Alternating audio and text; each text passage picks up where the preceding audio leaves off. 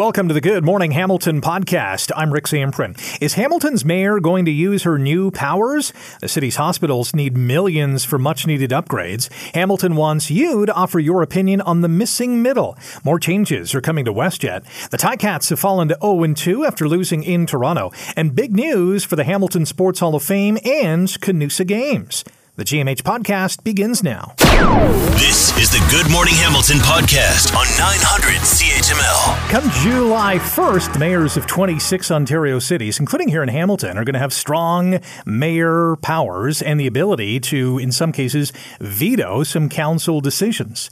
The powers also will allow mayors to propose housing-related bylaws and pass them with the support of 1/3 of councillors. And these powers also give mayors the power to override council-approved bylaws, such as zoning bylaws, and they would have the responsibility of preparing and tabling their own city's budget, hiring and firing department heads. There's a lot of components to these strong mayor powers. Will they be used in Hamilton? Well, let's ask the mayor herself. Andrea Horwath is the mayor of City Hamilton and joins us on Good Morning Hamilton on 900 CHML. Madam Mayor, good morning. How are you? I'm very well, thanks, Rick. Good morning to you. So the strong mayor powers are now in effect. They were first given to Toronto and Ottawa. At that time, you said you wouldn't use them. Has your answer changed? Well, I've always said that I believe the best decisions come with collaboration, where you find common ground and you bring people along to a place where we can move forward together. And that's kind of the way I've always operated, and the way I can plan on continuing to operate. Certainly, we have some pressing issues as a city that we need to move on, and I'm looking forward to having the council do exactly that heavy lifting. In saying that, is there a part of these strong mayor powers that is intriguing to you that you would think, in a specific circumstance, this might be beneficial? Well, we're going to start digging into what the specifics are. As you know, the announcement came on Friday, and I wasn't expecting this, first of all, although there had been rumors that perhaps this was going to be coming next year. So I was caught pretty flat-footed, as was my team, as was the city council, as were the city staff.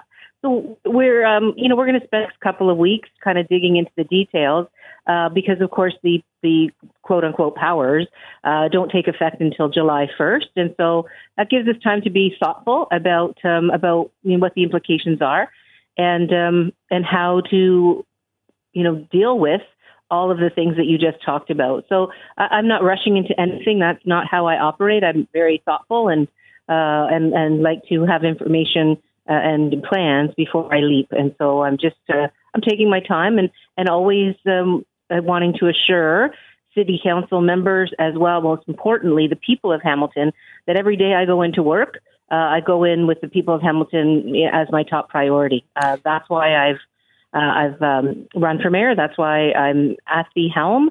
It's not about me. It's about our city. It's about our residents, and it's about our future. Is part of this the potential political downfall of using strong mayor powers, i.e., you make some big decisions, it doesn't go well, it's not going to look good on that particular mayor? And the other part is, does this potentially neuter some council decisions for the mayors who do use this? Well, I mean, I guess there's a lot of speculation as to what could or couldn't be. I think if you are going to put your name forward in a leadership position, you have to take with that decision the reality that you can't please everybody all of the time, and that you have to make hard decisions. That's what leadership is. So sometimes those decisions are ones that come with some risk. But for me, it's not about the political risk. It's about the community. It's about the city, and it's about where we are right now, which is, in some ways, an amazing space in terms of the growth of our city and the potential of our city, the investment that's coming to our city, the transportation networks that are coming. It's really positive. However, we also know we have some serious challenges, and I think particularly about those folks that are unhoused, as well as the cost of everyday life and the fact that young people can't see the ability to even consider buying a house in Hamilton because the prices have gone up so much. And of course, rental rates are off the charts. And so those are challenges as well as opportunities that we need to grapple with. And again, There are no easy solutions, so that means that there will be risk with everything, but that's what leadership's all about. Madam Mayor, appreciate your time this morning. Thanks for joining us. My pleasure. Have a good one, Rick. You too. Andrea Horwath, Mayor of the City of Hamilton. Of course, the big focus behind this is cutting the red tape to build more homes. It's going to be intriguing to see how Hamilton does that by not using these strong mayor powers. Can be done. Some hard work is going to have to be done. That is for sure. You're listening to the Good Morning Hamilton podcast from 900 CHML. Over the next 10 years, Hamilton's hospitals are going to be undertaking some mega projects to update and upgrade their facilities. For example, Hamilton Health Sciences plans to spend about $1 billion to renovate Juravinski Hospital. That's $1 billion on a renovation project. St. Joseph's Healthcare Hamilton staring at an $800 million price tag when it comes to updating its Charlton campus. These are mega millions we're talking about. The question is, should the city of Hamilton foot a portion of that bill? It's a debate that's being had at Hamilton City Hall, and joining us to talk about it is Jeff Beattie, Ward 10 councillor with the city, and we welcome him back to Good Morning Hamilton. Jeff, good morning. How are you? Good morning, Rick. Doing well. Thank you for having me on this morning. As you know, Hamilton Hospital is asking for a contribution from the city for much-needed upgrades. What has this debate been like? Well, I think so far it's very early days. A presentation was made by Hamilton Health Sciences and St. Joseph's Healthcare Hamilton last week at a General Issues Committee. And I think a lot of my colleagues around the table were surprised that there would be, that there would be an ask of the municipality, and so that has started us off on an interesting footing, because perhaps they were not aware that ask was coming. But the comments that I made during the committee were such that I'm actually not surprised. In fact, I was surprised that it hadn't happened sooner, that this was the first that we're hearing of a contribution from the municipality. Now, was the surprise because, this is usually a provincial or even a federal kind of ask or task? Well, that's exactly it. I don't think that a lot of people understand that when new hospitals are constructed, it's kind of par for the course that the local municipality is asked to make a contribution of some kind, the local area. Also of note that a lot of listeners may not know that the construction basically just covers the shell, just the building itself. It is the local fundraising arm, the foundations of the hospital, the local community that is expected to actually purchase the equipment and such that goes into the hospital. So there are a lot of unknowns about how new hospitals are constructed. I only base my experience because the area that I represent out here in Ward 10 includes the Winona area. And Winona is primarily serviced by the West Lincoln Memorial Hospital in Grimsby. So this has been an issue that our community out here has been undertaking for a period of time, about 15, 20 years. They've been working to rebuild the hospital out here, and all of the local levels of the municipalities have contributed. And so that was where my kind of baked in experience came from when the ask came. And there hasn't been a formal ask. It's just broaching the topic. But I've seen it play out here in this community. And so that's why it didn't catch me off guard. It didn't surprise me. We're speaking with Ward 10 councillor from the City of Hamilton, Jeff Beattie, on Good Morning Hamilton on 900 CHML, as Hamilton Hospitals looking for some cash potentially from the city. And I can hear the listeners screaming at the radios right now. Do we even have the money to invest in these upgrades? Well, that's a different question. I think that the motion that Mayor Horwath put forward was to begin the conversation. And I think that's the important step, is that, it comes down to the fact that we have to be prepared for some kind of ask in the future. And this is just, as I said, this is par for the course. This is how it is done currently with hospital reconstruction. I also want to make note that this is not a new process. I mean, in the Grimsby area, when we're talking about the reconstruction of West Lincoln, that hospital reconstruction project has been on the go for 15 years. It predates current government. It's an older process that we're talking about. It's not something that's brand new. So there's going to be some surprise, but I think it comes from just a general lack of knowledge in the community, perhaps, about how things are done. We have about a minute. Is there a deadline to this conversation? When do hospitals need to know from the city? No deadlines were presented, Rick. This was just, I think, early days in terms of opening the channels of communication. There's going to be a report that will come back to council. That was the motion that Mayor Horwath made, and I was happy to second that motion, just to begin having those investigations, those reports, and there's going to be a lot more dialogue coming forward in the future, I'm sure. There's probably not an appetite for residents to say, yeah, raise my taxes, we'll send that money to hospitals. Do we have any reserve funds to play with? I don't know. I'm going to wait for the report to come back. But to speak to your first point, I don't expect that anybody is going to be particularly happy about this. And I'm not suggesting that we should all just suck it up.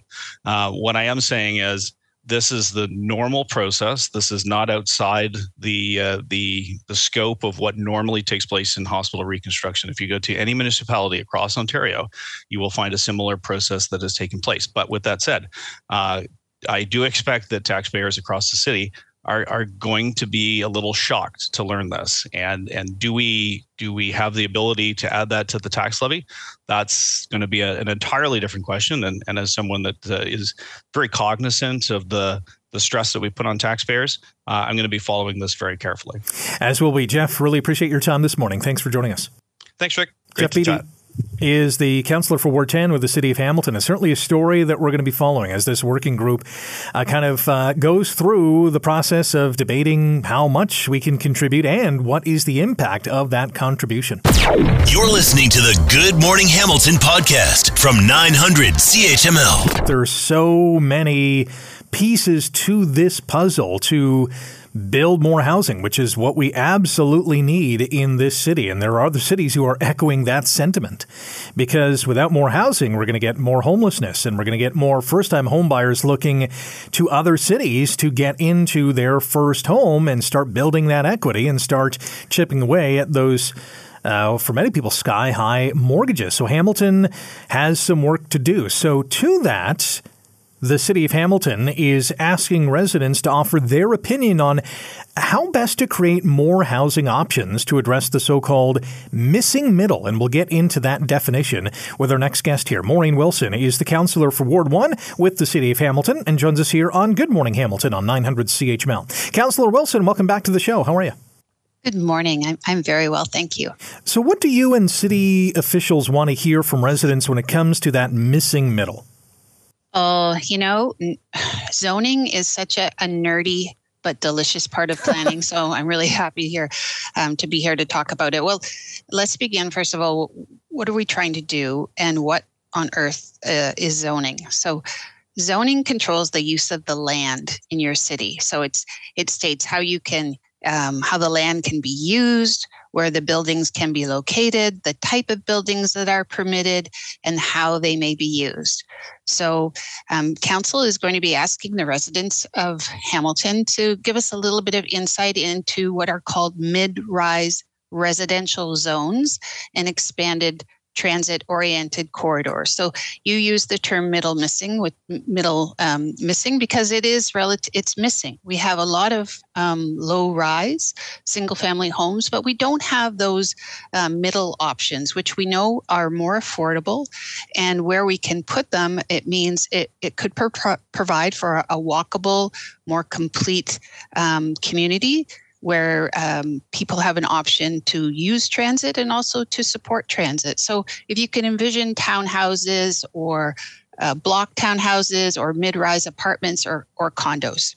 How big of an issue is this missing middle issue in Hamilton? Because there are pockets of the city that have these, duplexes, triplexes, or maybe 4 or 8 pad kind of units. How much more do we need? Well, we need a lot more because we know that our population is going to be growing substantially over the next 30 to 40 years. And we also know we are going to be having more jobs. And right now, in your opening remarks, you referenced the housing crisis. And So we need a whole bunch of different types of houses that are within reach for more people. And right now, that's part of the reason that we're seeing rises in people not having an adequate place to live or any place to live at all. And we also know that we're going to enjoy the benefits of having more Canadians, more people coming to Canada from within Canada, from the United States, and all around the world. And so we need more housing. But the benefit of mid-rise residential housing is that it's also a more efficient way in which to build housing because it's already within your urban boundary. So those roads are still there, the sewer and the water are still there, the parks are there. So it's a much more cost-efficient type of development for Hamiltonians who live here now and those who will be living here in the future. So it's kind of the opposite of sprawl, which just drains your bank account if you're a city. Our guest on Good Morning Hamilton on 900 CHML, Maureen Wilson, the councillor for Ward 1 here in the city. We're talking about Hamilton's missing middle when it comes to different housing options. I am sure in this public input process, you're going to hear a lot of NIMBYism. We want to do this, but not in my backyard. How do you get around that? Yeah, I think you're always going to hear that, but to be fair, I think it's changing. I think that there is a recognition that,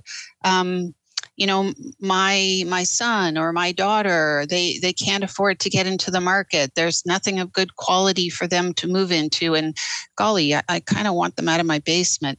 But this part of the mid-rise residential zones are looking to beef up, if you will, our minor arterial roads and our major arterial roads. So if I can give you a couple of examples of a minor arterial for those who live in Hamilton. Fennel Avenue is a minor arterial. Aberdeen, Gage Avenue North. So looking at those sort of those places where we have the opportunity, we have the land, if it can be assembled according to what the zoning will look like, and they're already close to they are set within neighborhoods, so it's a really nice complement, and it provides for that transition. So a mid-rise would be on a minor arterial up to 6 stories, and on a larger street like an arterial, it could be up to 12 stories, and it provides for that nice transition. Very rare instances where it would be actually within the neighborhoods themselves. How can residents participate in this process, and when will a report, go before council to say, all right, here's the plan? Mm-hmm. Well, staff, they're going to come back with what those particular options look like, but it's from now until early fall. So there'll be open houses, they'll be on the road, they'll be going to where people are already gathering, perhaps to consult on something else so they can package these things together, and so they'll make better sense. There'll be online opportunities at engagehamilton.ca for folks to give their feedback. And, it is all the nerds have to unite, come together, and start embracing zoning. That's what I say. Last one for you. We got 30 seconds. Are housing developers on board with this kind of focus? Well, they're going to have to be. Because we have some targets that we have to reach. And we know we want good quality, beautiful designs. And we know that's where people are going to be able to afford to move. So they can build all they want. But if we are already seeing rises in car delinquency loans, credit is crunching, and people just can't afford more of the same. So I'm hoping developers are going to come to the table. I think if you can see the cranes in the air, particularly in the downtown, you see that there is an appetite. Absolutely. Maureen, thank you very much for your time today. Best of luck with this. Thank you. Have a lovely week. You too. Maureen Wilson is a councillor with Ward 1 for the City of Hamilton as we discuss the missing middle in this city. You're listening to the Good Morning Hamilton podcast from 900 CHML. The airline industry, it has endured its fair share of turbulence since the start of the pandemic, from a massive drop in passenger traffic a few years ago to long delays at airports.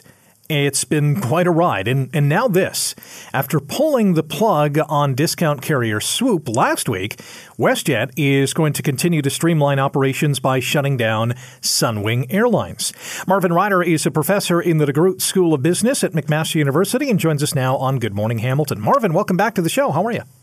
I'm great, thank you. Glad to be here. WestJet really has not wasted much time in consolidating its operations. What is going on? Well, I'm not quite sure this is the same story as the Swoop story. Back on May 1st, if I can take you back 6 weeks ago, the federal government approved WestJet's takeover of Sunwing. And back when they did that on May 1st, WestJet said that they were planning to fold the Sunwing operations into WestJet over a 2-year period. And on the weekend, they basically reiterated that original plan. What they're going to do, and I don't think it's going to happen in this calendar year, 2023, more likely in time for the 2024-2025 winter traveling season, is they're going to take the 18 planes that Sunwing uses, repaint them into WestJet colors, and they're going to take the packages they offer, those nice vacation packages, flight and hotel. They're going to offer them, but they're going to offer them under WestJet Vacations. And they're just going to consolidate those operations. It makes some sense. I'm a little surprised that you would spend money to buy the brand name Sunwing and then retire it a year or so after you buy it. That comes as a bit of a surprise. So maybe they're going to keep that on the side, and maybe at some point they'll bring it back out and dust it off. But what they're trying to do is find all the efficiencies they can and make a bigger fleet, a more flexible fleet. In other words, WestJet planes will fly south when they need to. They'll fly east-west when they need to, and they can just reallocate what will now be a fleet of nearly 200 planes to do whatever it is they need to do. The reason is obviously consolidation, saving money, saving expenses, the cause of which is a question mark. Is it the high fuel prices? Is it dwindling passenger traffic? What is the reasoning or the cause behind it? Well, I'm going to give you two different answers, if you don't mind. Certainly what was behind the Swoop move was the most recent strike, or almost strike, by the airline pilots. They demanded equal pay for a job of equal value, and that sounds wonderful. But if you're offering a discount airline, one of the ways you do that is by paying those employees a little less money to afford those cheaper fares and those cheaper deals that people have. I wondered at the time if this would, by extension, also mean that the people who flew the Sunwing flights would have to be paid the same. Now, they haven't formally come out and said that, but I won't be shocked if that's one of the reasons. In other words, if I change the cost structure, then there's really no savings to having, quote unquote, Sunwing when you're offering the same prices as you do with WestJet.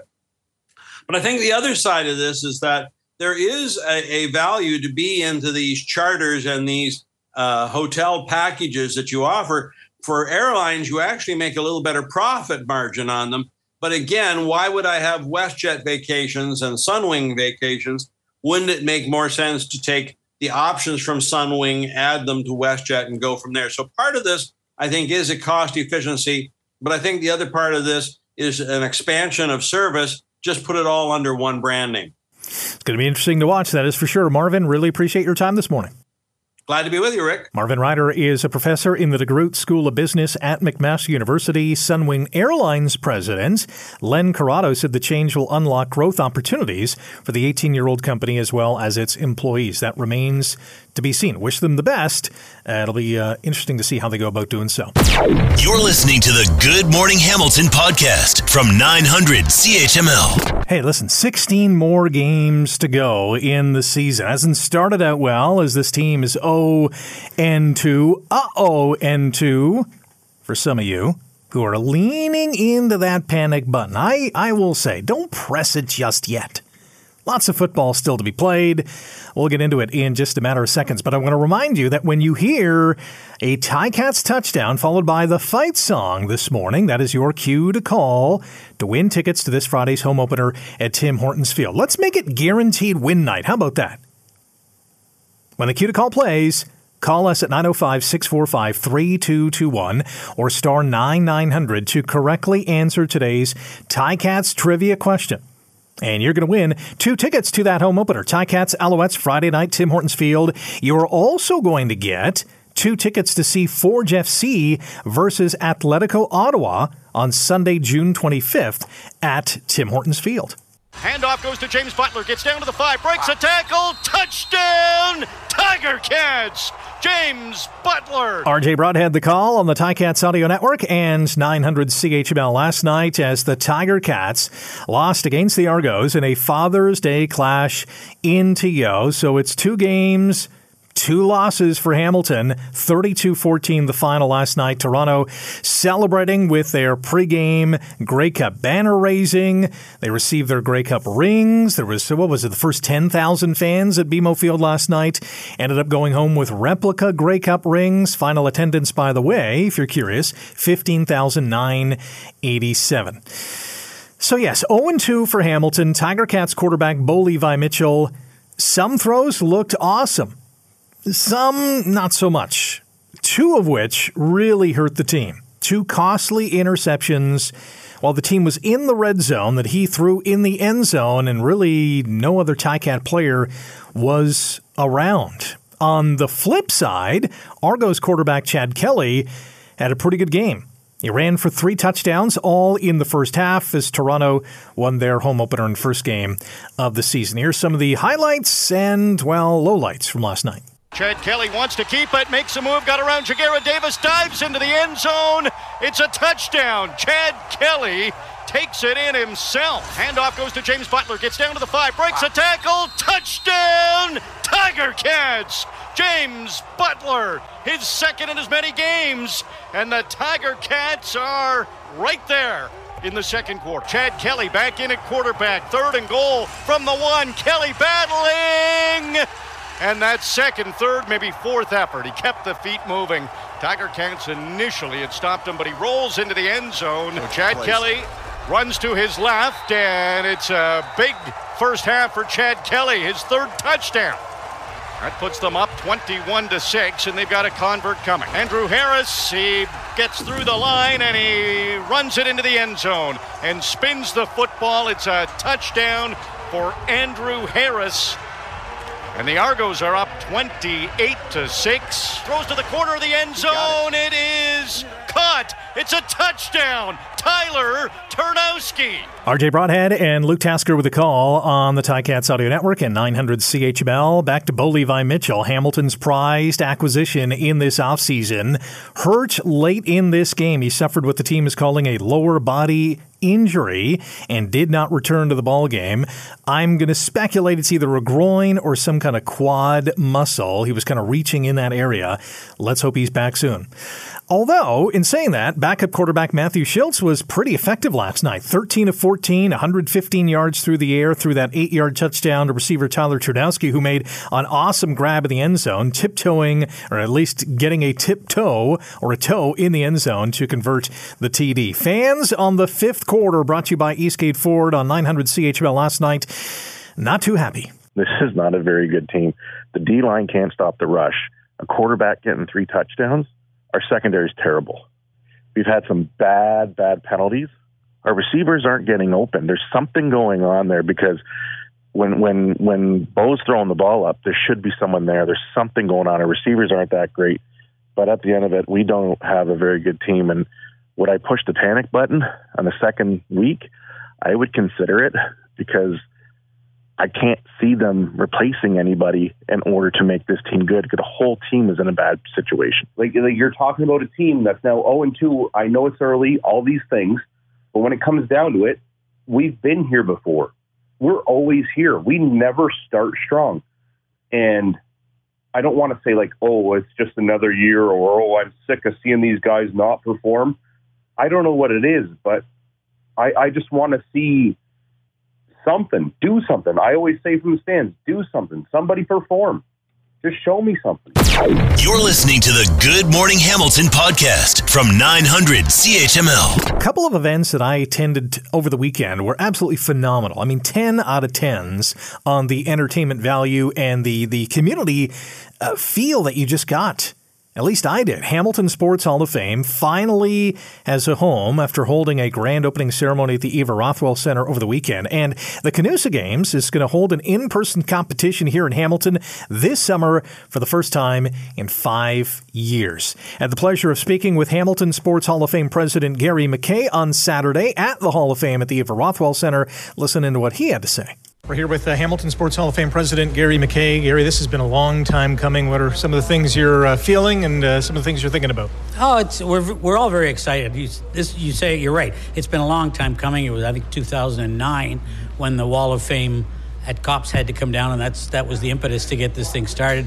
And of course, just as we got it rolling, COVID came and we couldn't get in here and do any work for 2.5 years. So to finally get it open is very exciting. What more can you say about Don McVicker, the staff, all the volunteers here at Eva Rothwell Center? Oh, it's been absolutely amazing. They've just been, they let us in evenings to do work here, when the center's been closed down. And I mean, Don has been the driving force behind this. And, behind us, whenever we'd slow down, he'd say, get it going. So it's great. It's been really exciting to be here. Paint a picture for the people who haven't seen the room yet and what is in there. We're trying to tell the story of Hamilton sports history through the people who have been inducted, teams, builders, referees, officials, media people, and athletes. And so we try and have a little bit, we have a story of each person who's been inducted, and I think we're closing in on 100 people who've been inducted. And then a lot of people, not all, but a lot of them have given us memorabilia. We have medals, for example, from the British Empire Games in Hamilton. That we have the lawn bowling team's medals, and we have Bill Friday's WHA sweater, and there's just all kinds of neat stuff. We have a program when the Hamilton Tigers, the hockey team, played the Montreal Canadiens at the Hamilton Forum, and George Vezina was in goal for the Montreal Canadiens. So we have a whole bunch of really neat stuff to look at. So that'll get people excited, I think. And behind all of these artifacts is a story about a person, an event, but they're all connected to here in Hamilton. Yes, absolutely. As I mentioned in my opening remarks, that Bill Shuttleworth founded the very first baseball team in Canada. We've only ever been able to. We know he's from Hamilton, but we've only ever seen one picture of really old picture. He helped write the rules of baseball. Neat stories like that. There was a woman, Dorothy Campbell. She only lived in Hamilton for about 4 or 5 years, but when she was here, she became golf's first female superstar. She won everything there was to win in the early 1900s.